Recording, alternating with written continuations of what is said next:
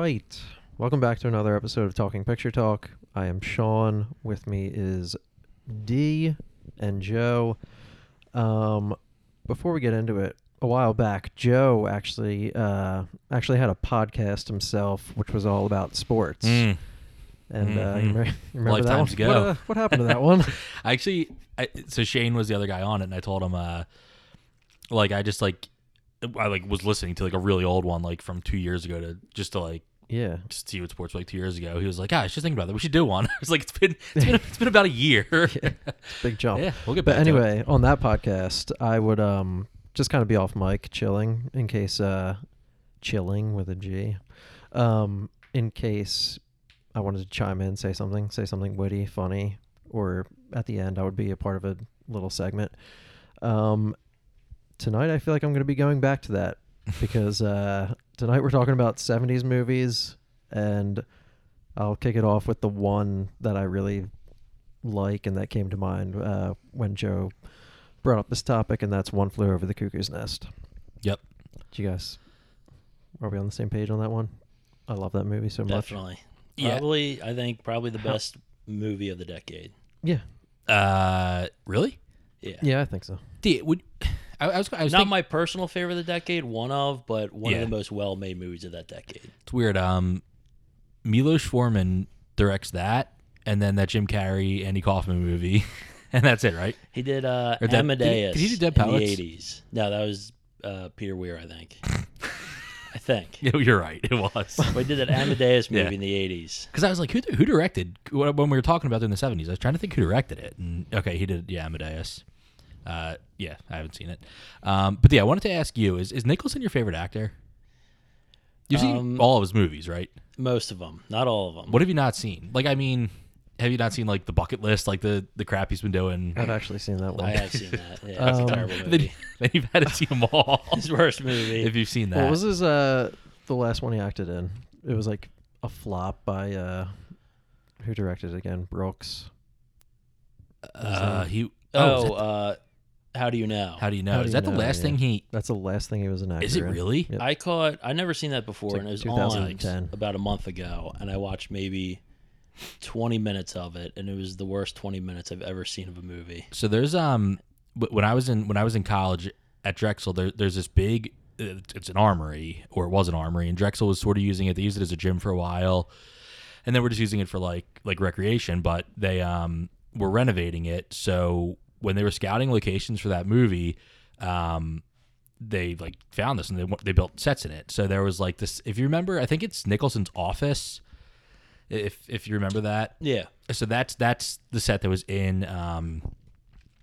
That was in this is actually good. I may have told this. I've probably definitely told you guys before, but it's a funny story. So they put the that set was in like the Drexel Armory. So they had like Drexel students who were like involved in film, like kind of run errands for the production or whatever.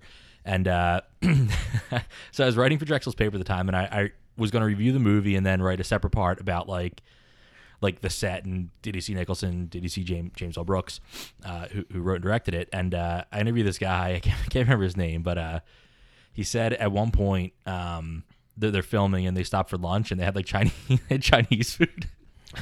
And he said the guy I interviewed was an Asian kid, and he said on the day he was wearing a shirt that said Chopstick Champion, just like out of coincidence. So he said he like gets his food and he sits down, and first James L. Brooks walks by him and like sees his shirt and he's holding chopsticks and he does like a little like chopstick motion with them, and he's like, we'll see about that, and just keeps walking. and then he said Nicholson just walked by, took his food, and just walked off because he thought that it was for him.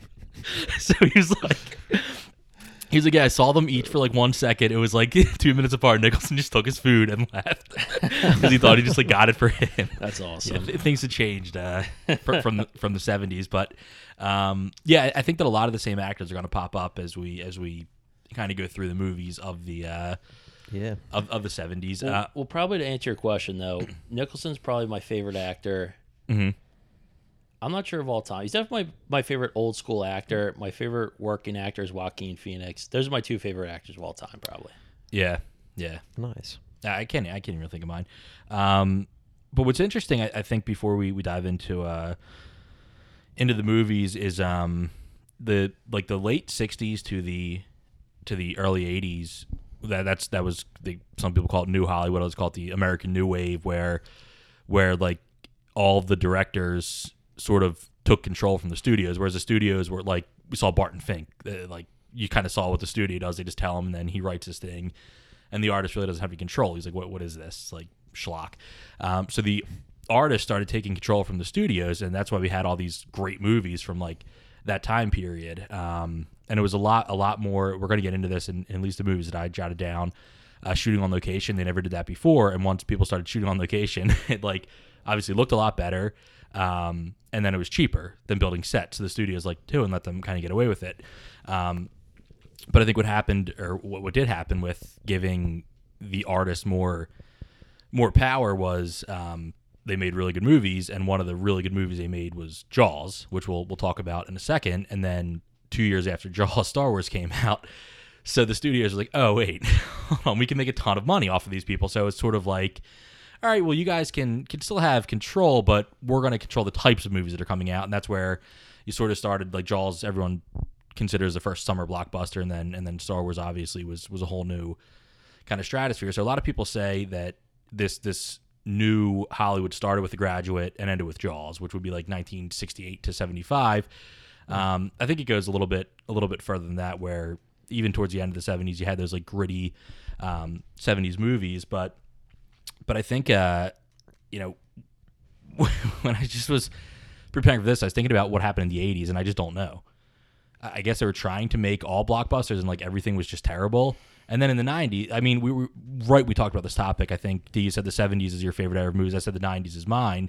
And I think I like the 90s so much because that's when, well, obviously we got a lot of, you know, my favorite directors just came out of that decade, but it was like true independent movies started. Like it wasn't, you couldn't make them on an iPhone. Like now it's just anything goes. And you have Steven Soderbergh with an iPhone movie. The Coens are putting stuff on TV. Mm-hmm. Like it's all out chaos. And then every other movie is a sequel.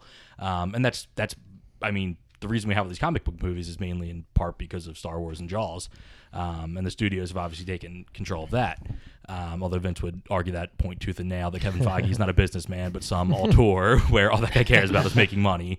But it's interesting because we did get so many just great movies when they actually gave the artist control, and it wasn't, you know, a cookie cutter plot, and you know the narrative structure could be a little bit different. And I mean that got taken to a whole new level in the 90s with a Pulp Fiction or Reservoir Dogs, and everyone tried to copy off of Tarantino. But I think that, you know, you get more.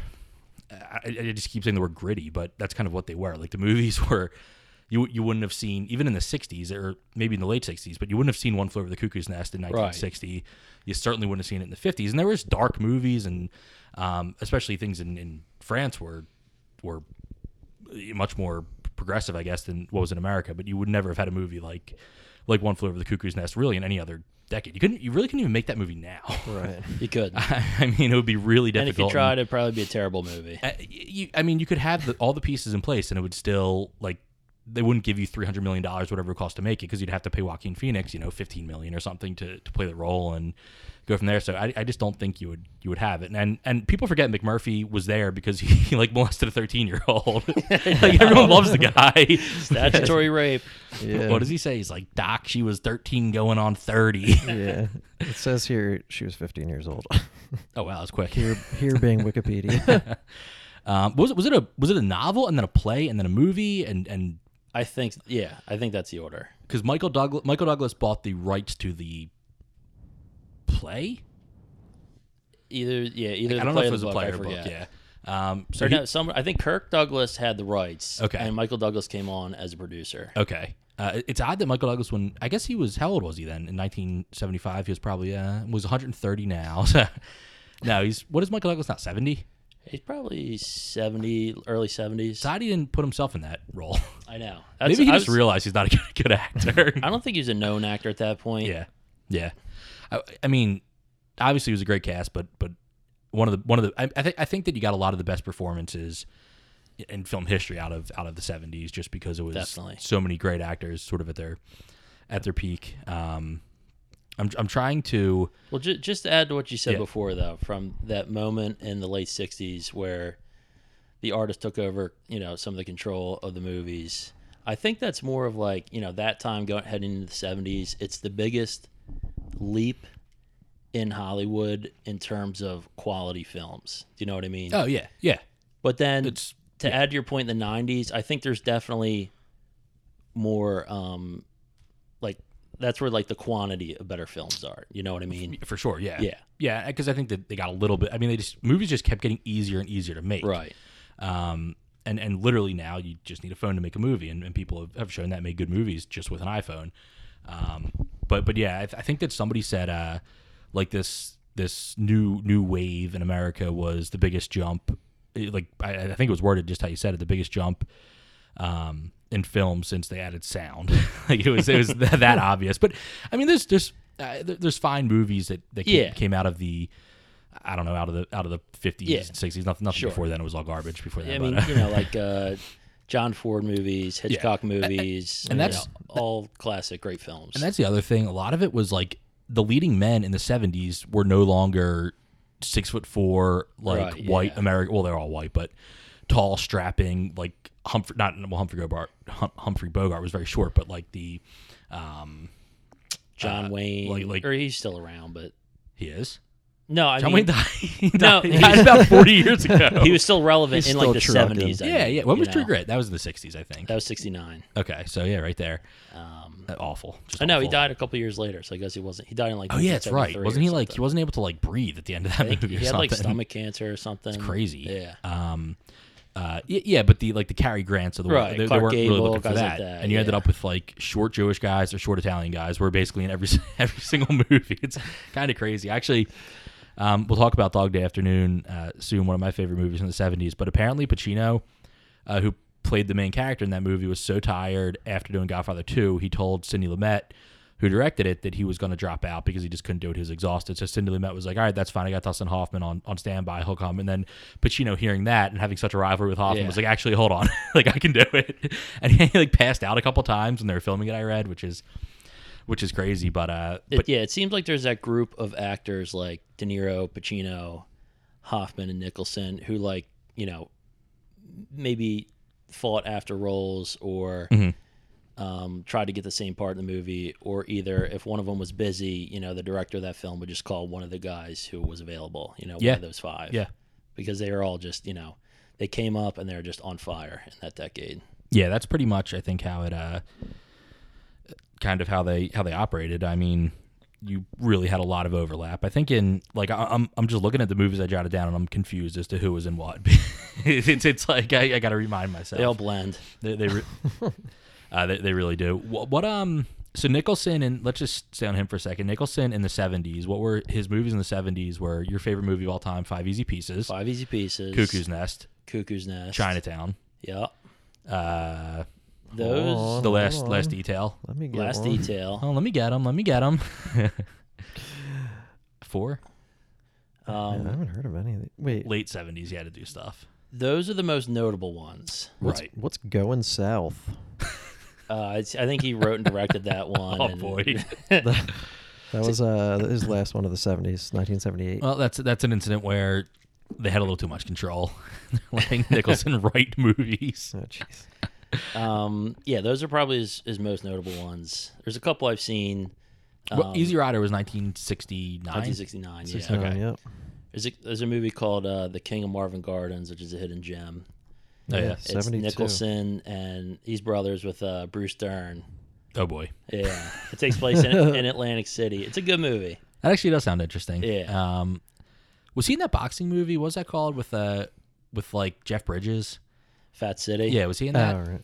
That was Bridges and Stacy Keach. And I know it was a badass. Yeah, that's right. Okay. That was also a great movie. Yeah, I forget- Very underrated. I forget Jeff Bridges like really started in this actually in like the 60s, I guess. He was in that right after Last Picture Show. Yeah. So he was just sort of, up and coming at that point too. Yeah, that's actually pretty crazy.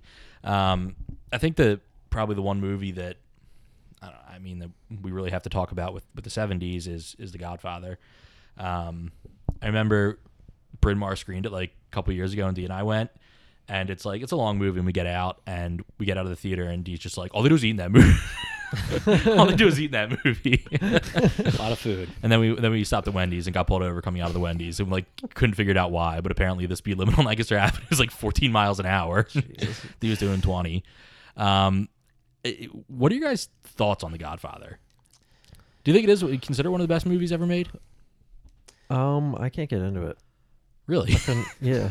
All right. It's I haven't seen it in a while, and it didn't do it for me. Yeah. like there's plenty of movies that I like more than The Godfather. Mhm. I recognize it as a great movie, and I Yeah. understand Yeah. why people say it's one of the best movies ever made. That's how I should have said it. And I'm not like arguing against them, you know. It's just not a personal favorite of mine. Yeah, I like it. I like it a lot. I mean, I've It is a great movie. really though. only seen it. I've only seen it a handful of times because it is long. You know, Artie Lang can recite that word for word. Really? Yep. It's a lot of time. on his Crashing, hands. R.I.P. Yeah. Wow. We'll have to do a show on that. Yeah. We can do TV. Yeah. Those are talking pictures as well. Yes, they are. I feel like The Godfather. You had. Is it Marlon Brando's best performance? That's another guy I've seen all his movies. Yeah, I'd say yeah. I mean, probably. I think that he's only in it for, I don't know, 5 scenes.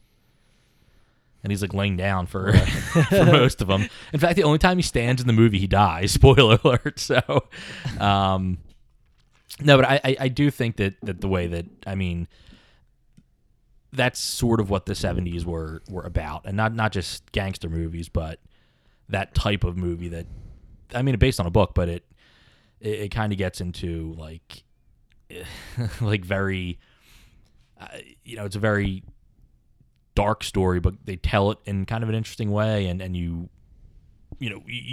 like you mentioned Hitchcock, and if you watch I don't know, if you watch North by Northwest, who was it, Cary Grant in that? Yeah. Cary Grant's character does not change from the first scene of the movie to the last. Right. There was no like, the characters weren't growing at all in any movie. It's so true. I thought you meant his clothes. He wears that same He's in that suit the whole throughout. time. But this, you see, you kind of see Michael Corleone, Pacino just goes on that Right. that journey throughout the movie, which is great. And then there's just a lot of iconic scenes, and it is one of those movies where if it's on, like, much like Goodfellas or Fargo for me, oh, like, this is what's coming up, so I'm going to hang in. And then, oh, this scene's coming up, so I'm going to hang in. And here's where, Sonny gets killed, I'm going to hang in. So it is a movie that when it comes on, I end up watching. And I think it is really an important movie. And kind of like you guys said, I get why it's so revered. I can definitely say it. One of the few times I think that the movie's was better than the book. That's what I've heard. Yeah. I heard the book was just out of control. Really? Yeah. I mean, the Like- movie's a little. Well, it's like it goes so like off topic apparently in Yeah. the book, and like outside of the whole mafia world and Yep. everything. And what they did with the movie is they sort of kept it on point and kept with the material, Yeah. kept like a fluid story going. Yeah, I think I think that's the pacing of the movie, and I know it's long, but it for me it goes by pretty quickly, and it never nothing in the movie is. I didn't.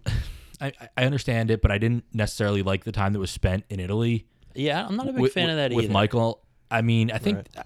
I got to watch it again, but I think that serves its purpose. But I wasn't like, so this kind of drags. That was really the only part. But I think the just the structure of the movie, the pacing was great, and that's kind of the tricky thing too, because when you get into the 70s and you're out of that just straight 3-act structure. Here's how it goes. Here's what's going to happen, and here's like. It was like writing a newspaper article. Like, they give you, you're going to do, this movie's going to be an hour and a half. That's what it's going to clock in at. And in the 70s, they kind of were able to do what they want and tell the story however they wanted. So it did take, skilled directors, and I think a lot of directors learned a lot, kind of working in more broad parameters to make their movies. What else do you have, Dave, from the 70s? Well, should we go back to Cuckoo's Nest? Yeah, why not? We only did 10 How minutes on it the about, first time around, so let's take more off that How bone. about, how about what's going back to Nicholson? Mhm. What's 5 Easy Pieces about? I don't know what like any of these are about. Five Easy Pieces is so Nicholson's like this.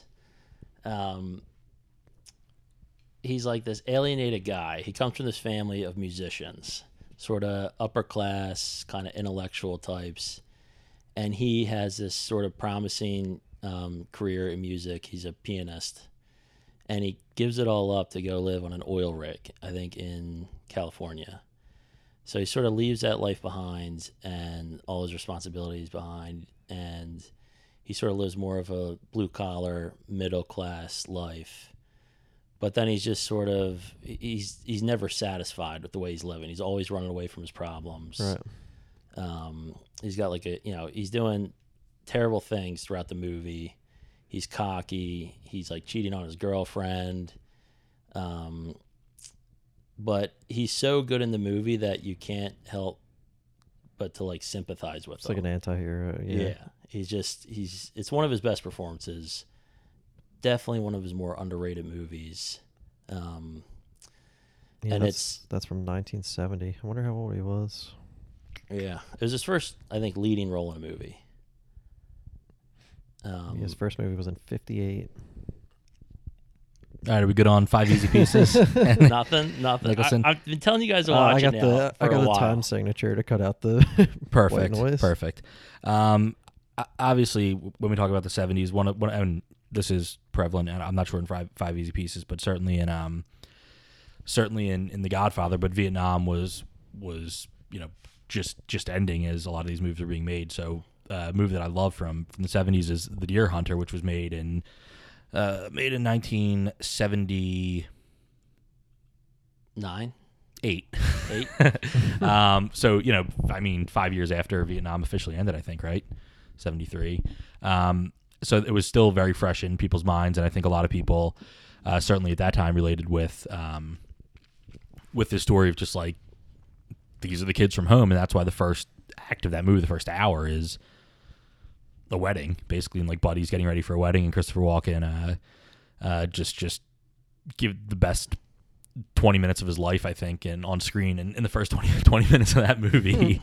But that's one of my favorite movies of the 70s, and it was kind of a, we talk about the studios controlling things. Michael Cimino, the director, basically just didn't understand economics and just did whatever he wanted, and they had to, for the last, like I forget the numbers on the shoot, and Sean, maybe you can look it up, like how many days it lasted, but it was like insane. It was so over budget, and they put an accountant with him just to follow him all around. So whenever he's trying to do stuff, the accountant had to like shut him down because it would be too expensive.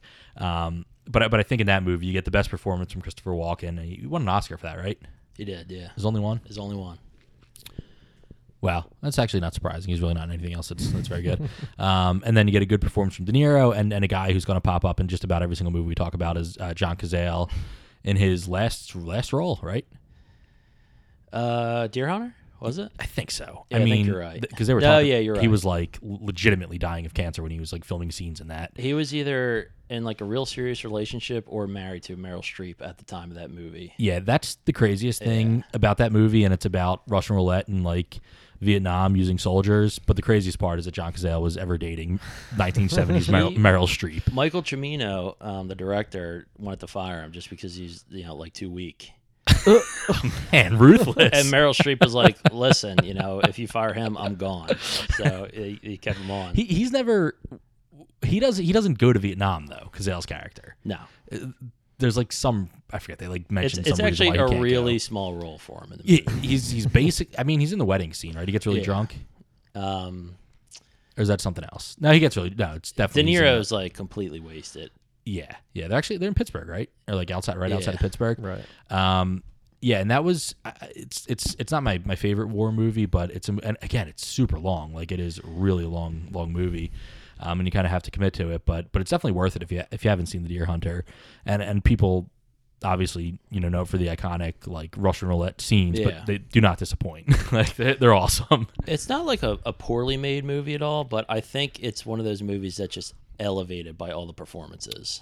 Yeah, absolutely. Everyone's just so good in that movie. They really are. It's really strong acting from a lot of people, involved. Another, I mean, it's funny because when you look at it, like so many of the movies of the 70s reference and it makes sense. They reference Vietnam in one way or another. Like every single movie made in the 2010s is about racism in one way or another. But a movie that I'm not crazy about. You might like it, Shawnee. You might like it too. Apocalypse Now. I think that was 1979. That movie. I had a tough time getting into it, much like Shawnee said about The Godfather. I know that people love it. There's some iconic scenes, but yeah, I don't know if I've seen it fully, but Yeah. I just always remember that opening with what's his face? Martin Sheen. Sheen. Yeah. Yeah. Just smashing up the room. Mm-hmm. And I guess he was actually like the trivia is that he was actually drunk and actually That's right. smashing up the room. Yeah, that's right. With like the Doors playing in the background. Yeah, it was from right there. You should have known it was a little overdone. Right. I mean, then Duvall chewing up the scenery the entire movie. That's what I can. Yeah, that that's one- not his finest all I'm moment. going to say to Apocalypse Now. That's one I don't get. I had a lot of trouble getting into that movie. I think it's overrated. It is, and Brando is just such like Schlub. you just can't. I mean, like every movie he's been in after like 1955, it's just like what a nightmare. Like this is what we had to do to cater to this guy. Like. You would have been better served putting Gene Hackman in his role. That's Like, true. Yeah, it's more trouble than it's worth with that guy. He stopped trying when he was like 35 years old. it is amazing. It really is. We should actually. I guess we should talk. They give him way too much credit. They're like, "Oh, he invented acting." Well, isn't the story like? Yeah, you know what? We're right here and now. We're gonna take him down. Yeah. This is it, Marlon Brando. Let's 70s. So for Brando in the 70s, it was Apocalypse Now and Last Tango in Paris. Was there anything else that he? Superman, Is it good? Oh yeah. Is he? Jor-El. That's right. Jor-El, yeah. Oh man, yeah. He really. I mean, like he on the waterfront, he gives a great performance, and then The Godfather gives a great performance. But apparently, they basically had to like tie strings to him to get him to move. Like he didn't want to do anything. He didn't even know any of his lines. Right. I don't think so. It's amazing that they needed to keep getting this guy in movies because I don't know. I guess he's a fine actor. It's a real pain in the ass. It just seemed like much more trouble than it was worth. Last Tango in Paris, I think I watched but as a joke. Like I was laughing the whole time at it. Yeah, it's a weird movie. A very weird movie. And I don't even. We'll just skip that one. That's one that just would not play today. Like No. that's just not like A Clockwork Orange was another one from the 70s that and I kind of focus more on American directors, but A Clockwork Orange is I mean just completely insane from what people are probably used to. I mean, that's dark for today's standards. It is, yeah. Like I mean, the 70s got a little bit out of control with a couple movies that you just wouldn't have movies like that anymore. And if you did, it would just be the kind of stuff that's like you find it on Netflix, like on the 700th page down after like 4.5 hours of scrolling. Where are we? Saturday Night Fever, 1977. I actually like that movie. Haven't seen that. Not on my one. list. I like it though. That's a Donahue classic. Yeah, I was gonna there you say, go. you're on the front Good cover. movie. Of it. I mean, let's just. I guess I'm sort of done with the war movies. Is there anything else war movie related in the 70s that? 70s don't war think so. movies. Ugh. Nothing's popping up. Like I guess kind of a tangential connection to Vietnam was probably my second or third favorite movie from the 70s, Dog Day Afternoon. I believe that the character Pacino plays was like a Vietnam veteran, right? I'm pretty sure. Yeah. I haven't seen that movie in a long time. Yeah, so my copy's in Wilson's basement. If anyone wants to go grab it, that was I don't even remember how I came across that movie, but I saw it and just completely loved it. I may have just been watching Al Pacino movies, but the premise was it was kind of like a torn from the headlines movie. There was a guy who totally botched a bank robbery to pay for a sex change for his like gay lover, and for 1975, that was probably very bold. And they don't like. I was watching trailers for it, and in no trailer do they show the Chris Sarandon character. He's only in one scene, but they don't allude to the fact that this guy is trying to rob the bank to pay for a sex change for his lover. That's something that obviously would never have happened before. Got that out, Shawnee? I'm making noises over here. It's that dang beer. It's a beer. Anyway, so I consider and I was thinking about this, but I consider it the 4th best film performance of all time, and Pacino's best performance. Go ahead, you can argue it. John Cazale Is one of the best performances of all time. Is that what you're saying? No, I'm saying Pacino. Oh, Yeah, I I think thought you were making a joke. No, I saying think- the best performance and then Al Pacino. and I'm going to work on the list, but the ones that I go with are De Niro in Raging Bull is the best performance of all time. Anthony Perkins in Psycho is number 2. No one likes that one, but it's incredible. And then Daniel Day-Lewis in There Will Be Blood. I mean, I'm already confident to say it. It's probably the best performance ever, but it just seems a little too fresh. It's actually a really solid list. I don't imagine anyone ever acting better in a movie. But then number 4 would be Pacino in this movie. I think it's his best performance. It's definitely one of his best. What do you think is best? Is Son of a Woman? Quick synopsis, please. Dog Day Afternoon. Yep. So again, it was like a article written in, I think it was like Life magazine, and the director producer brought it to Sidney Lumet. He said, "Yeah, I'll make it." So Al Pacino plays a guy named Sonny who wants to rob a bank. You don't know why at first, but he wants to rob a bank to pay for a sex change for his lover. He basically he's not a criminal. He goes into the bank and he enlists the services of his buddy John Cazale. The real guy was like a teenager, like a kid who he brought him with him to kind of be like a lookout. Right. But again, Pacino said Cazale's got to be ended, or it'll get me, much like Meryl Streep did in Deer Hunter. So they go to rob the bank, and what they don't know is that like whoever like the main branch of the bank picks up all of the cash like every day or every week or something, and they show up like 14 hours or something after all the money was taken. So now they're just in a hostage situation, and they don't know how to handle it. They just have all these people in the bank held hostage. So a hostage negotiator played by Charles Durning. I don't understand how he didn't win an Oscar for it. It's such a good performance. He is really good in that movie. That's what I was trying to think. It's incredible. Is Charles Durning? Charles Durning is he's a hostage negotiator. Yeah. So he's now talking to him, but it takes place in New York, and the story's like getting legs, and now there's like a crowd outside. So it becomes like just this like total insane circus. And they really are just trying to find a resolution the entire movie. Like it's either in the bank or out front. And then we talked about filming on location. There's, spoiler alert, I guess, there's a scene filmed at JFK Airport. But it literally is just, the hostage negotiator trying to get these people out, and this guy, Sonny, trying to get money for the sex change for his lover, who's played by Chris Sarandon, who was Susan Sarandon's first husband. He was nominated for an Oscar for it. Was he? Yeah, he's in it for 5 minutes. It's just like a phone conversation. Yeah. But albeit a really good one. Yeah, so it's really just like one thing people will find out about me if they don't know it is I like movies that take place over the span of a few hours. Yeah. You know what I mean? Same. Like real time Yep. movies. So that I'm with you on that one. So that's how that's what this was like. And So is it like Phone Booth with Colin a Farrell? little bit. It's like phone booth in a bank. I actually really like that movie, Phone Booth. And it's a good movie. It's an underrated movie. But yeah, it's there's a lot of classic scenes from it. And the most classic one, I learned this. Al Pacino was on somebody's podcast, and he was talking about he goes outside. He goes outside the bank to talk to like the negotiator, but all the people that like from the neighborhood are like on his side now because they kind of know what's going on.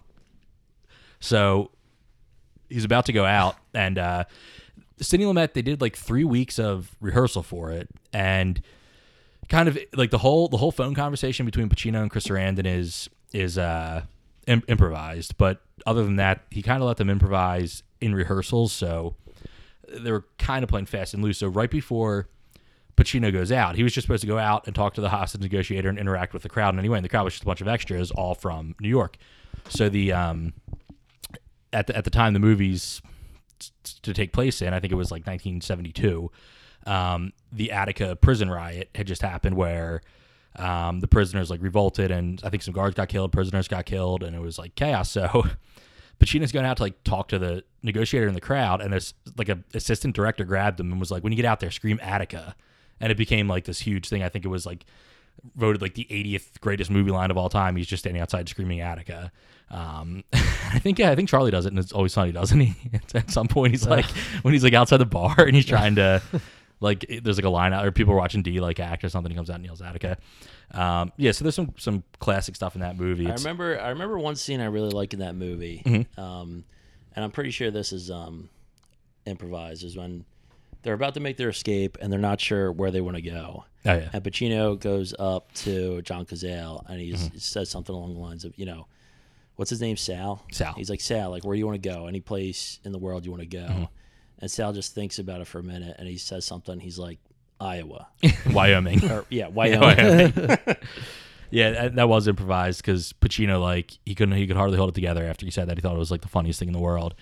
But just an awesome movie by a really good director who doesn't get a ton of credit outside of his work from the from the 70s. So we basically crossed everything off of my list except probably my two favorite from the 70s. But do you guys have anything anything else? Animal House. Well, that's actually interesting. The comedies in the 70s were Animal House. the good. And that's it. Well, I mean, was Airplane in the 70s or was that the 80s? That's a good question. I want to say the 70s. What about like Caddyshack? Airplane? I mean, just Caddyshack was 80. Okay, good. That's a horrible. That's an 80s movie. That's such a horrible movie. The comedies in the 70s though, the good ones were like awesome. Airplane's 1980. Okay, wow. Good year. Good year for the comedies. Yeah, apparently. Animal House is it's just an iconic movie, but it takes place in what, the 60s. It's kind of about like the Harold Yeah, Ramis's experience or so, something. yeah. Right, yeah. Ivan Reitman, kind of way back when. But that's such a funny movie and introduces John Belushi in a big way. I think that every decade has that guy. I thought it was going to be Galifianakis in the 2000s, but he's petered out a little bit. Yeah. I guess Belushi did too. Chris Farley did. John Candy did. Yeah, it didn't. Impressive. Never lasts. Anything on Animal House Day? Solid movie. Thanks. One of my favorite comedies from the 70s and my favorite movie from the 70s and one of my favorite movies of all time is Annie Hall, Woody Allen's Annie Hall, which is it's going to be, I mean, it's way better than Cuckoo's Nest. You guys are high if you disagree, but I think it's the best movie of the 70s, and it's just for the time a completely different way of telling a story about a guy who gets broken up with by a girl. That's all it's about. But the way he tells it, the jokes in it, it's ridiculously funny. It's such a good performance by Diane Keaton. Woody Allen's great in it, both acting, writing, and directing it. There's so many just like funny, like there's just so many like laugh out. I never realized how funny it was until I watched it recently. Like there's so many moments in it that are just like one-liners that are just hilarious. And like I always say, like basically anytime somebody parks a car like Right, on a curb, yeah. I was like, I can walk to the curb from here. Yeah, Like, yeah, that's yeah. just one of his lines. When they're like smoking marijuana, he says like, I can't get high because I ripen then I rot. So it's just like, it's just funny when he and it kind of alludes to what's coming in the 80s. Like he goes to that party in Hollywood and everyone's doing cocaine, and they like put the, I don't know, the little like mirror with cocaine on it in front of him, and he sneezes and it just goes everywhere. A lot of funny stuff, but it was just a brand new way of telling. It's completely nonlinear. There's a lot of like flashbacks. There's stuff like they do like the split screen when he's having dinner with his family or they're showing his family eating dinner and her family eating dinner, and they're like very prim and proper. Another Christopher Walken gem from the 70s is Yeah. Plays her brother. Dwayne. Yeah, and He's like a psychopath. So wait, so what year was that? 77. Oh, so it's before the Deer Hunter then. When's the Deer Hunter? Oh yeah, it is. Okay. Deer Hunter All right, good. 78. Yeah. Christopher Walken's character in Annie Hall is Annie's brother, and he basically tells Woody Allen's character Alvy that he's sometimes on the road. I think the whole scene is he just tells him that he says sometimes when I'm like on the road driving at night, I just look at the headlights coming at me and I want to swerve into the other lane. and like just get in a head-on collision. And Alvy says something like, all right, well, I'm due back on planet Earth. And then they like cut to him in the car and Dwayne's driving and it's like raining out and it's dark. And he just sees all the headlights coming by. And who's the other guy in it? Who's in it for maybe like, I think it's like 30 seconds. Paul Simon? No. You're asking me about a guy who's in a movie for 30 seconds. Well, no, I mean, he's like on the phone in the background. Oh, it's The dude from Jurassic Park. yeah, Shawnee, what's his name?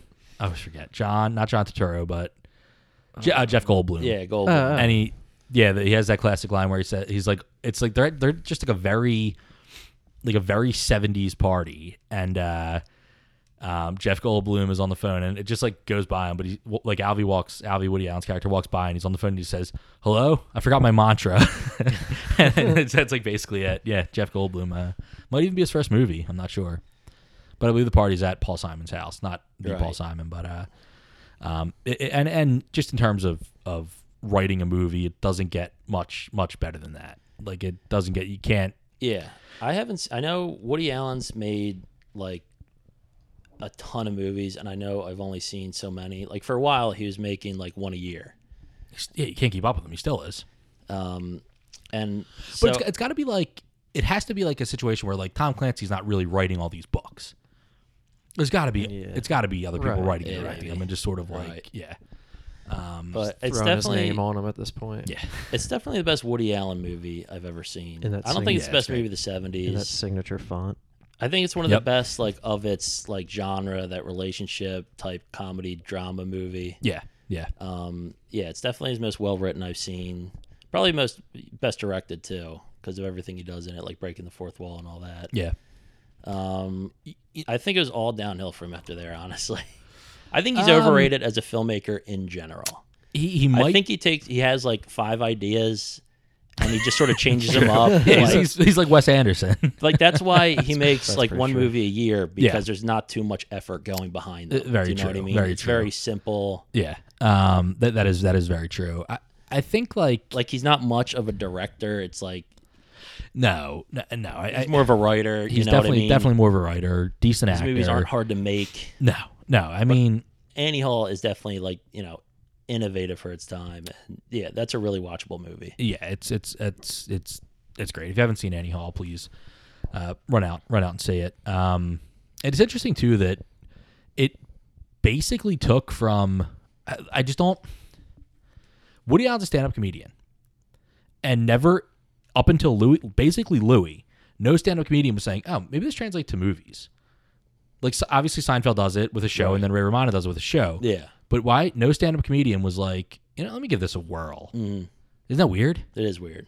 And maybe there just wasn't an opportunity, but I guess Richard Pryor was in a lot of movies. Steve Martin was in a lot of movies, but no, I guess, was Steve Martin writing and directing those movies? I don't think so. I hate him so much. I put him with like What? I put him with like Charlie Chaplin, and I could watch every second of everything they've ever done and not crack a smile. Steve Martin. Yeah. I don't think that's true. He's like Steve That's not Martin's true. like Have you ever seen his stand-up? No. Oh, you know what? Are you just? I do like stand I do like the SNL. I don't know if he was on SNL at the time, but the King Tut song, I like that. that's really it. That Like, broke you. The Jerk's terrible. What else? What other movies? The Jerk, Bowfinger. Three Amigos. Oh, that's great. I didn't know you're such a big Steve Martin fan. He was I just feel like you can't laugh at all. I don't think I would. nothing. I don't think I would. All right. Monty Python, everything Steve Martin's ever done, and everything Charlie Chaplin's ever done. I'm gonna do a marathon and just try not laugh once, not so much as crack a smile. No, that might be an exaggeration. Steve Martin, like in 1970 though, was like the best looking guy on the planet. He could have done anything, and now he plays like banjo, but he's a good banjo player. He's a really good banjo player. Yeah, he's a weird guy. Father of the Bride, excellent. That's a good movie. Yeah. Planes, Trains, and Automobies. There you go. That's John Candy's movie. Bringing it back though. to John Candy. Yeah, that's John both Candy's. good. That's a John Candy vehicle. I don't know. He just he doesn't do it for me. He doesn't do it for me. I don't know how we get on that. Oh, stand-up comedians and movies. Yeah. I guess that's how. So you already said your favorite movie was of the 70s is Cuckoo's Nest. Yeah. What's your second favorite? Yeah, probably 5 Easy Pieces. Wow. Have you seen it? No, not. I do have to see that. I want to see The Last Detail too. That seems like it would be up my alley. That was a good movie. Not up my alley. That was the movie. It's like dark, people right? don't know about this, but that movie that came out a couple years ago with Steve Carell, Carell, Lawrence Fishburne. What was it? It was called like Flags. It was a Linklater movie, right? Yeah. Ooh, man. But it was like supposed to be like a sequel to The Last Detail, Oh, or really? like a spiritual sequel. Who directed The Last Detail? Like Cranston's supposed to be like the Nicholson character. I thought that. Give us a brief synopsis. It's about soldiers who, like, their buddy died. That's the new one. The one with Cranston and Steve Carell, Lawrence Fishburne. Last Detail is it was like one of their sons died, right? In that Cranston movie. I forget. I didn't say it. No, I think it was one of their buddies. How do you put Steve Carell and Bryan Cranston in a movie directed by Richard Linklater and no one sees it? I don't know. Linklater's actually no one sees his movies. He had the baseball one too, about like the college baseball players. Yeah, that was a good movie. I hear it's good. No one saw it. I guess he did. Yeah, but Last Detail was Nicholson, and Nicholson plays like a guy in the army, and I forget who the other actor is with him. Randy Quaid. The third one. Hey, yeah, you're not going to forget Randy Quaid. They're two army officers, and they're assigned to take Randy Quaid. Randy Quaid's been arrested for whatever reason. Yeah. And they're assigned to, like, it's basically like a travel movie. They have to take them on a train from one place to the prison. Mm-hmm. And they just sort of, get into all kinds of trouble. Is it a comedy? It's more of a drama, but there's definitely some funny parts. The poster of it makes it look like it's like down Periscope. Right. It's like Nicholson wearing like the sailor's hat, right? Yeah, with like a cigar. With the shirt off, right? It's like Yeah. insane. It's great. It's the greatest poster I've ever seen. Isn't in like, I think it's in Funny People, like in their apartment. Isn't there like a frame picture of The Last Detail or frame poster? Is there? Forget. I'm like 90% sure. I think you might be right. Yeah. The one thing that you didn't get in the 70s was possibly a reason we enjoy these movies so much is that for the most part they were being made by American directors, white men, kind of roughly in our they were 30s, 40s when they were making them.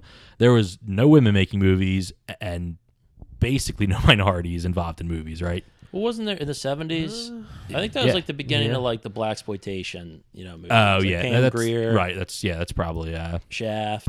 was Shaft in the 70s or was that the 60s? I think it was the 70s. Okay. Yeah, then there was the blaxploitation stuff, which I have not seen like any of. I saw Brother from Another Planet, but that was like John Singleton. It was like 1990. I don't even know if that's considered blaxploitation. But I guess that is true that there was some other. I don't know. I don't necessarily think there were any women directing movies at the time. Not that I can think of. Yeah, not that I know of. That's not good. Yeah, and Jeez, the only there's a- actress was Meryl Streep. What about like Thelma and Louise? When was that? Like the 90s? 1992. What's the movie I'm thinking of with Warren Beatty? Wasn't there a 70s movie like Bonnie and Clyde. Bonnie and Clyde? Was that in the 70s? Oh, Is yeah. that what you were thinking of? Oh, no, that was 60s. So that's what I was Yeah. thinking of. I've never seen either of those movies, so it just is so. In fact, what would be a Warren Beatty movie that I've seen? I don't think I've seen any of them. Bugsy. Nope. Bugsy. What's it called? I think it's called Bugsy. Bugsy. He's like the president or something. I don't even I know. forget. Nope. I just like the name. Dick I think- Tracy? I think he was Remember nope. Dick Tracy? No. I saw a little bit of. He was in like that Samuel Fuller movie, like Reds. I think it was called. It was a war movie. Reds, yeah. A minute of that. Haven't seen it. Shampoo? Nope. Joe, I'm surprised you haven't said Mean Streets as one of your choices. I don't even have any Scorsese. Like when I jotted them down, and you could have went Taxi Driver, and I mean, D Oh yeah, thought D was going to Taxi say that Driver. first, but No, I like the movie. I think it's overrated. you do. Yeah. I thought you loved it. No. Yeah, Mean Street's very good. Taxi Driver, very good, arguably. 3 years apart, those two. Yeah. Mean Streets. Yeah, I mean, there was quite a 3 years that Scorsese went through them because the difference in quality is incredible. I mean, Mean Streets was very much just Just no bare budget. bones, just super simple. Like, probably De Niro's first. I don't know if you consider him the star of that movie, but his first big role for sure, right? It was 1972. I think. Is that Yeah, right? probably. 73. 73. Yep. And then so Taxi Driver was 76. 6. Oh wow. Yeah, Taxi Driver. It's not like in my. I don't know. I'm much bigger on Raging Bull and Goodfellas than I am Taxi Driver when it comes to Scorsese. But I mean, it's certainly worth pointing out that he's the guy who, of all the directors, that really has come out of that decade. Still shining. I'm trying to think if there's really anyone else that was. I mean, most of them are dead. Sidney Lumet's dead. Sidney Pollack's dead. Milos is dead. Right? Yeah, I don't know. Who are the young directors? Was Bill Friedkin? He was pretty young, right? And we're going to talk about. Oh, right. Exorcist. Well, no. The French Connection. The Exorcist is the most overrated movie ever. That was a good movie. It's fine. That's I watched the first 30 minutes of Jaws before you guys came over, and it's not scary. Like, I get that would be a movie that if you saw in a theater with a bunch of people Right. and had all this hype, like I can just see that. It's the same thing as Psycho. How Psycho is right. scary for its Right. time. Right. Jaws is scary for its time. Yeah, I mean, I mean, people wouldn't go in the ocean after seeing Jaws. right. I mean, let's talk about just sort of horror movies in the 70s. One that actually, trying to maybe look this up. I think it was early 70s. I can actually jump on this in. for once. Halloween. Did you guys see that? No, what is that? It's well, Yeah, I mean, I just saw it. yeah, like the I first saw one. it, yeah. Oh, really? Yeah. I saw it right before I saw the new one. Okay. That was in theaters. Yeah, So that came out in 78. So that's a solid That's 40 years. that is So a good. people had to wait 40 years, and it was like one night I watched it, then I watched the new one, That's the way to do and it. I didn't like it. You didn't like the first one? Not really. No. Do you like the second one, or the newest one? I should did, say. yeah. Yeah, I mean, I'm just not into like the Freddy Krueger, Michael Myers. This episode really is not for me. I just like new movies. Were you guys here? I think it was Kelly was. Oh man, I don't know if you guys were here, but Kelly was like, somebody said something about Mike Myers. It was at the Oscar party. Do you guys remember this? I don't. And she thought that like Mike Myers, like Wayne, was the same person as Michael Myers, like the character in the Halloween movie. Yeah. It was. Yeah, I'm still baffled by it. I'm just not a fan of those kind of movies. Scream, Halloween, Nightmare on Elm Street, Friday the 13th. What are they called? Slasher movies. Yeah. They're all right. You know. Is that John Carpenter? Halloween? It is John Carpenter. Yep. What actually, yeah, horror in the 70s. Look up Last House on the Left. I remember like reading about this movie. What year was that, Shawnee? Last House on the Left, 2009. Okay, the original. Oh, there was an original. I think it was Wes Craven. Yeah. Here we go. 72. So, dude, you might remember this.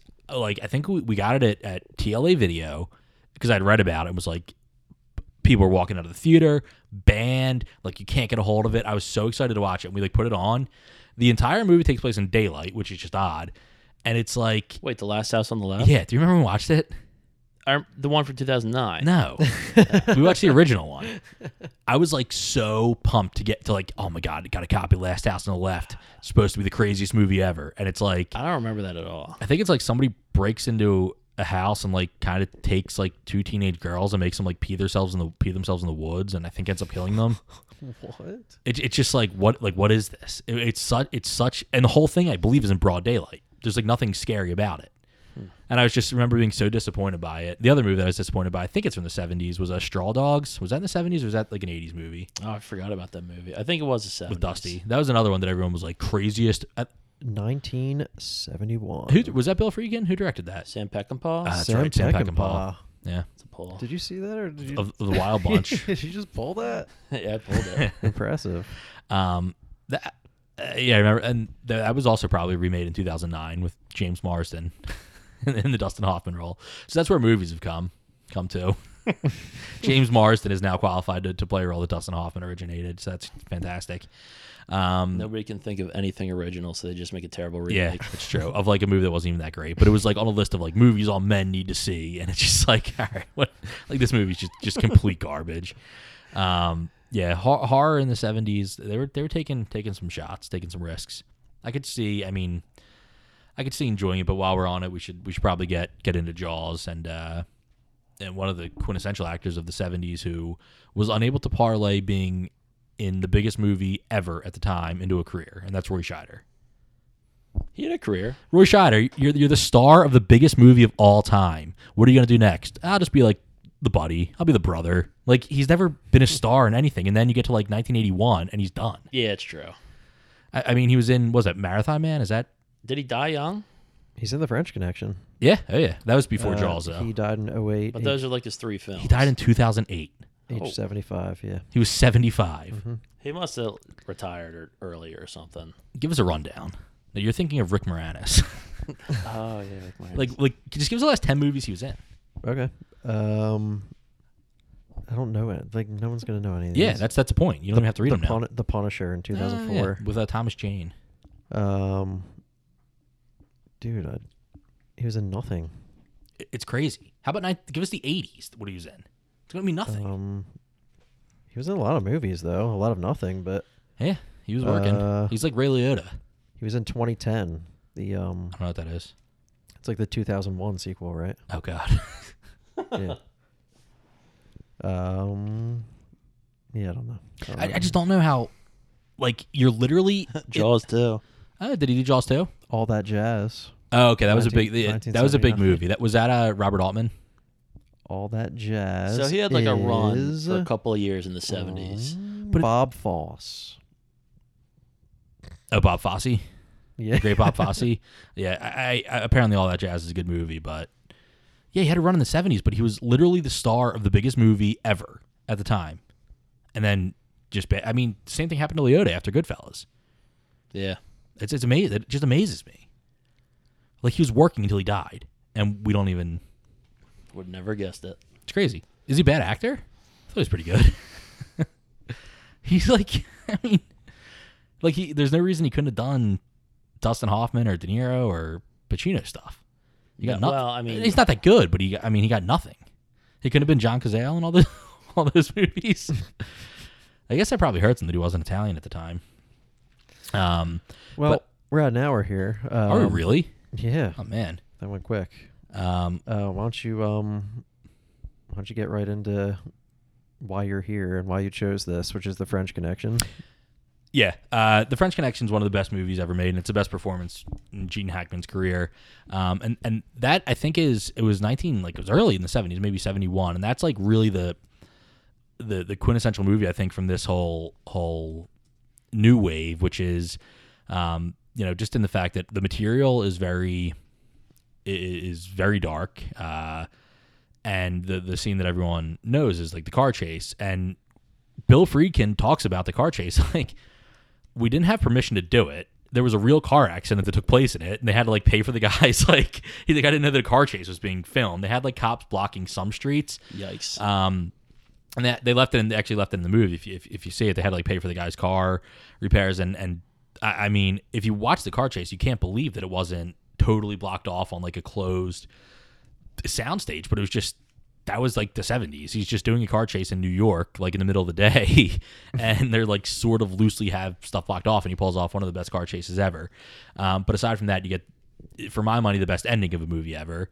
And you kind of get what it's all about in the last like line of the movie, which is pretty impressive. But I think French Connection is certainly worth a watch. Roy Scheider again is great in it, but Gene Hackman is so good as Popeye Doyle, and just his best role. It's and he feels old in it for 1971, but I guess he's really an old guy. Old. Yeah, he just has an old face. But there's a lot of other stuff with that movie. Maybe you can pull up like the IMDb trivia, but I know that there was an issue with Gene Hackman. The studio didn't want him to do it, and Friedkin had to push for him, and they were giving him like all these other names, and he had to do it. They're like, there's a lot of use of the N-word. There's a lot of drugs in it. really just like a tough streets movie for 1971, and probably led to the Scorsese street New York movies and Mean Streets and Taxi Driver that came after. Your thoughts on French Connection?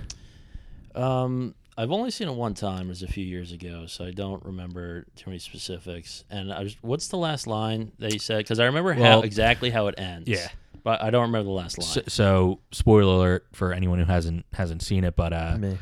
So Go ahead. Yeah. So I mean, it's not like a crazy twist or anything, but so basically the whole movie is this guy Popeye Doyle is a detective in New York City. He is trying to solve not a case, but he's trying to figure out how all this, I think it's heroin or is it coke, I don't remember, but how all these drugs are getting into like New York City through like the ports, and there's a French connection, and he's trying to catch like the guy behind it all, and he basically just becomes obsessed with catching this guy. So they think they have him, and they know where he is, and he's in like this, I feel like it's on water, but maybe it's not. It's in like a warehouse. And he's like chasing him through this warehouse, and they get into like the room they think he's in, and there's no one there. So they're like walking around, and they can't find him anywhere, and they're like really scour it. And eventually somebody's like, all right, like he's not in here. And Gene Hackman's like, that son of a bitch is here. I saw him, and I'm going to go find him. And then he just like walks off, and the movie ends. What? Yeah, it's awesome. Like he's just so obsessed, and he just. Does he find him in French Connection too? We got him. All right.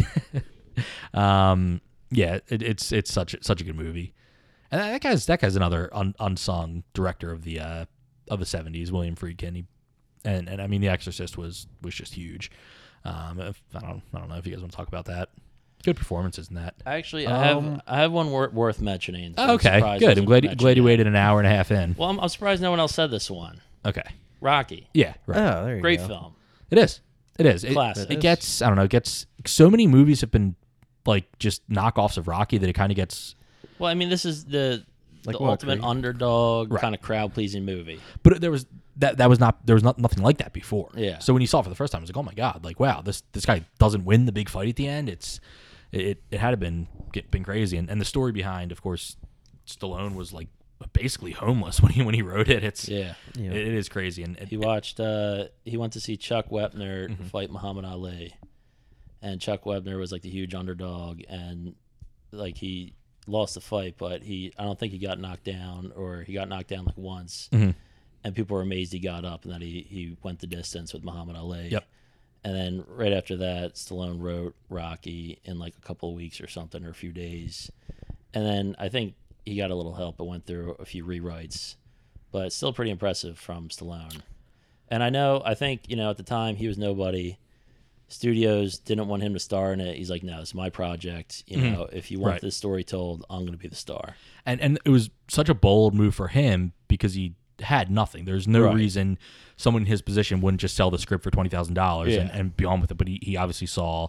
I mean, just look at it now. It's insane how the longevity of that movie, where it should have died after 3, and then it should have died again after 5, and then it should have died after Rocky Balboa, and it just keeps going. It just keeps going. But that was, I mean, sports movies in the 70s probably wasn't the heyday of sports movies. No. When was it? The Natural was probably the 80s, right? My dad would know. Yeah. I think it was like mid Watches it 80s, every night. 84, 85, I think. Yep. Watches. Yeah, I remember we were joking, Shawnee, that like you would walk home drunk, and like as you're walking up the stairs is like the music playing from The Natural after like he hits a home run into the lights as you're like stumbling up the stairs drunk, hearing that music. Inspiring. I don't know. That may have been the 70s. My mom's favorite movie, or second favorite movie of all time, The Sting. It's a good movie. That's a good movie from the 70s. Redford. What else? Roy Scheider again. Yeah, right. Paul Newman. We didn't mention him once in a podcast about movies in the 70s, but I guess, I mean, no. I don't think there was anything of note. Cool Hand Luke was the 60s, right? Yeah. Was this the 70s? May have been when he was doing his race car driving, actually, and kind of took a little bit of a break from acting. I don't know. Maybe. But I can't really remember. And then, like, he kind of came back in the 80s, right? Yeah. Paul Newman sucks too. Him and Marlon Brando, both terrible. We figured that out on this episode of a look into an era that we were not born in. Dee's favorite era of film. Shawnee, what's your favorite decade of movies? Probably the 90s. Yeah. Early 2000s. Yeah, no. Yeah. I definitely like more films from the 90s. But the quality was better in the 70s. It was that the might be biggest true. jump of quality. Right, You know, right. like 90s was less innovative than the 70s was. It was the opposite of innovative. They like went back to like Yeah. just like super Return to form. yeah, bare bones. Like I guess like John Cassavetes movies in the 70s were sort of like that. And basically all the French movies in the 70s were kind of what Americans were doing in the 90s with I mean like when Kevin Smith made Clerks in 1990, that was very difficult to do. I mean he had to like rent equipment. You couldn't do it on a phone. That's kind of what was cool about the 90s, and then you get into the Tarantino stuff and the Paul Thomas Anderson stuff, and the Coen brothers and Scorsese in the 90s was incredible. So yeah, there's definitely more in the 90s, but yeah, it's hard to argue with the quality in the 70s. And the other interesting thing I want to mention about the 70s is when I think film criticism really took a foothold, and despite there was really no women making movies, Pauline Kael was the biggest film critic in the world. Just so bizarre. Who? Who is she? Pauline Kael? Yeah. She was a film critic for the New York Times. She died. I think God, a lot of film critics die like oddly and young. But I believe she wrote like, I guess she fit in the 70s because she wrote books that were all about like I think she wrote like a movie that was like, or a book. It was called like something about like being in the dark, but it had I just wrote Paulie. That's not it. Pauline Kael. Is she better than Roper? Yeah. Well, anyone's better than Roper. It's true. All right, so she let's see, 68 to 91 was her heyday. But I think I mean Roper's the best film critic of all time. I'm just trying to find what her books were called, but I can't even find them. Wait, here we go. Man, she won a lot of awards. She wrote a book. Yeah, they're all like. There was one that was called "I Lost It at the Movies." One that was called "Deeper into Movies." One was called "When the Lights Go Down." They were all like oddly sexual overtone, but it's just an odd time where it didn't seem like a lot of women were making movies, and the biggest critic in the world was female. When did you say she died? Did you say she died recently? 2001. Yeah. But she worked up until 1991, and then a book of her essays were published in 1996. She wrote 1, 2, 3, 4, 5, 6, 7, 8, 9, 10, 11, 12, 14 books on movies. It is odd though that she really wasn't. She's born in 1919 and died in 2001, so she's pretty old. That's just a tidbit, just a little tidbit there, something to chew on. I know you guys would rather talk about Airplane, but just figured I would throw that in there. Anything else from the 70s? We didn't scratch the surface, I don't think. Yeah. There's so much. Do we Part leave 2 next week. anything out? Anything really notable? I think we talked about Chinatown Yeah, was Chinatown. really a big one. Yeah. Chinatown, we kind of touched on A Clockwork Orange. Yeah. Let me see Yeah, here. you got your jeez. Still got the Roy Scheider tab up. Let me see. Let's see what Criterion says their best of the 70s were. Let's see if there's one American movie on here. All right. Wait, that can't be right. Wait. Okay, this is definitely not right. That was a bad link. Wait, was 8.5 in the 70s? I have no idea. No. I don't think so. No. 12 Angry Men was the 50s. The 39 Steps was the 40s. So this is not. Yeah, this is not accurate. Got your Close Encounters. Yeah, we American Graffiti. Oh, we didn't talk about Star Wars. Vince is Vince fuming is just right now. He's broken his phone long ago. Yeah, I mean, I would argue that Star Wars ruined movies forever. So, It's a good movie. well, I like it. it's not. I mean, it's a very average movie. I get seeing it in the 70s and being like, this is so cutting edge, but look what it led to. It just led to nothing original. You gotta say the full title. Star Wars Episode 4: A New Hope. Is that what it is for? Yeah. I'm actually surprised I know that. Yeah, we're gonna. I mean, I just want to give Vince a microphone and the equipment and just do a podcast on Star Wars himself because I think it would be incredible. Alien. Oh yeah, Alien. 79. That's Kramer versus Kramer. Oh my god. Oh, how to forget that? We actually really didn't even talk about Dustin Hoffman at all. Serpico. Yeah. Grease. Yeah, Kramer versus Kramer is really a great movie. I think I mean for my money, it's Meryl Streep's best performance. I think so too. I'm not sure. And Dustin Hoffman's. Yeah, probably is. Yeah. I mean, he was a key figure and what was the movie? Was it Marathon Man? Is that what it's called? Yeah. Yeah.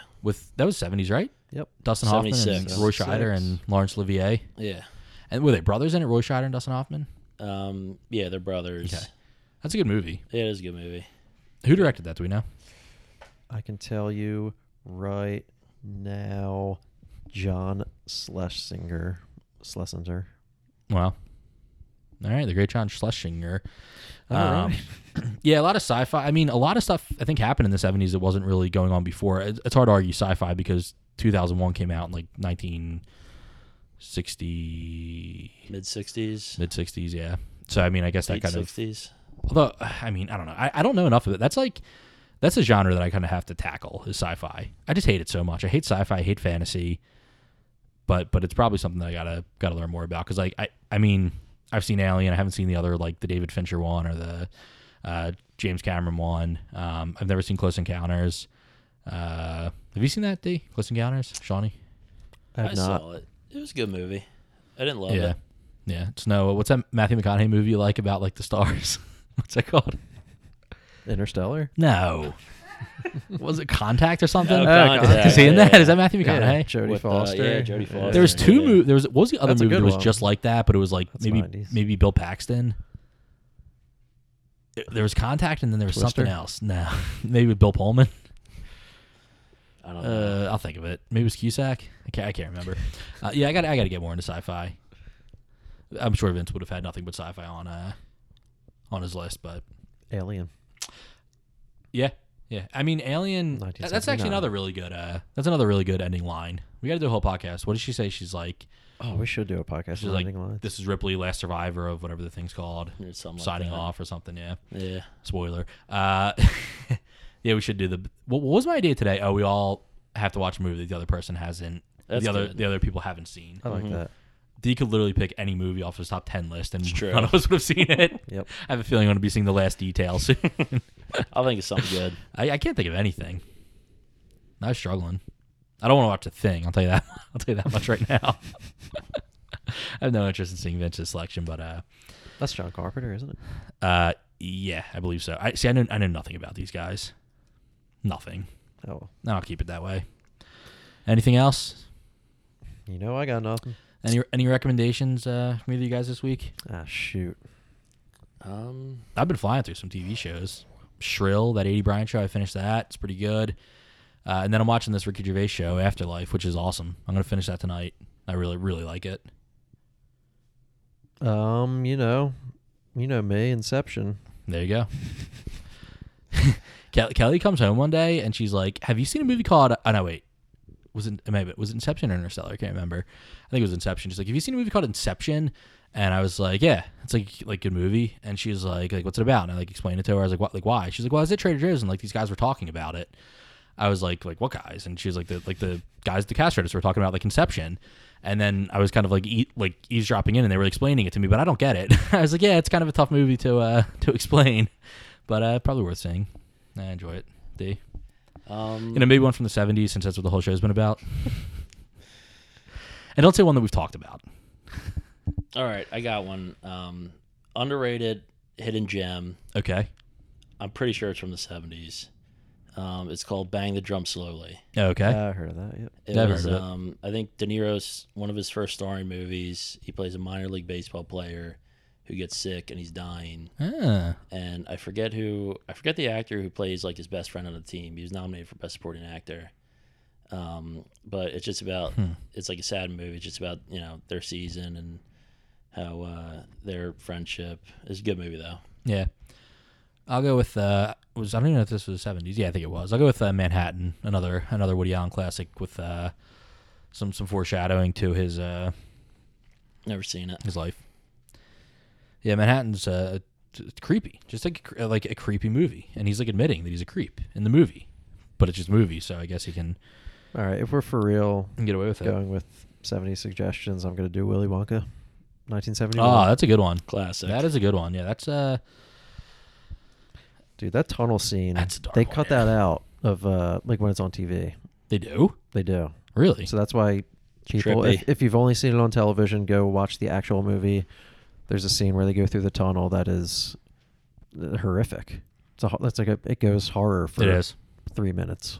And also, if you happen to be in St. Dott's Library, try to find their copy of. I think the book was called Charlie and the Chocolate Factory. Right. And just go to the card. My name is written all over it. I took it out every single day in 7th and 8th grade. Roald Dahl. Every single day. My favorite book ever. Movie's all right. All right. Not as good as the Johnny Depp one. Yeah. Got me there. All right. Is that it? I think that's I going to don't, be I don't it. think we have a. I don't think we have a topic for next time yet. Glad I could contribute a lot 80s. to this one. Yeah, no. I've seen like 4 movies from the It'll be a 80s. 20-minute podcast. I just Or you could just talk about Raging Bull for 2 hours. that Yeah, there basically you would go. be it. I really don't have anything else Back to to the contribute from the Future. 80s. Was Ordinary People like 1989? Maybe was 80. That was 1980. That beat Raging Bull. I'm sorry. That's right. That's correct. Well, what was in the night? Dances with Wolves beat Goodfellas. Goodfellas. That's A sin. it's insane. Yeah, we're definitely not doing the 80s for a long, long time. All right. Yeah. That'll All right. be it for our Films of the 70s podcast. We are on Instagram at Talking Picture Talk, Twitter at We Talk Pictures. Yeah, really glad I could contribute to this one. It's great. And thank you always. Yes, thanks for listening, the Vince. listener. Yeah, thanks, Vince. The listener, Vince. Hi, Mom. It's been real. All right. We'll be back soonish? Question mark. All right. See you then.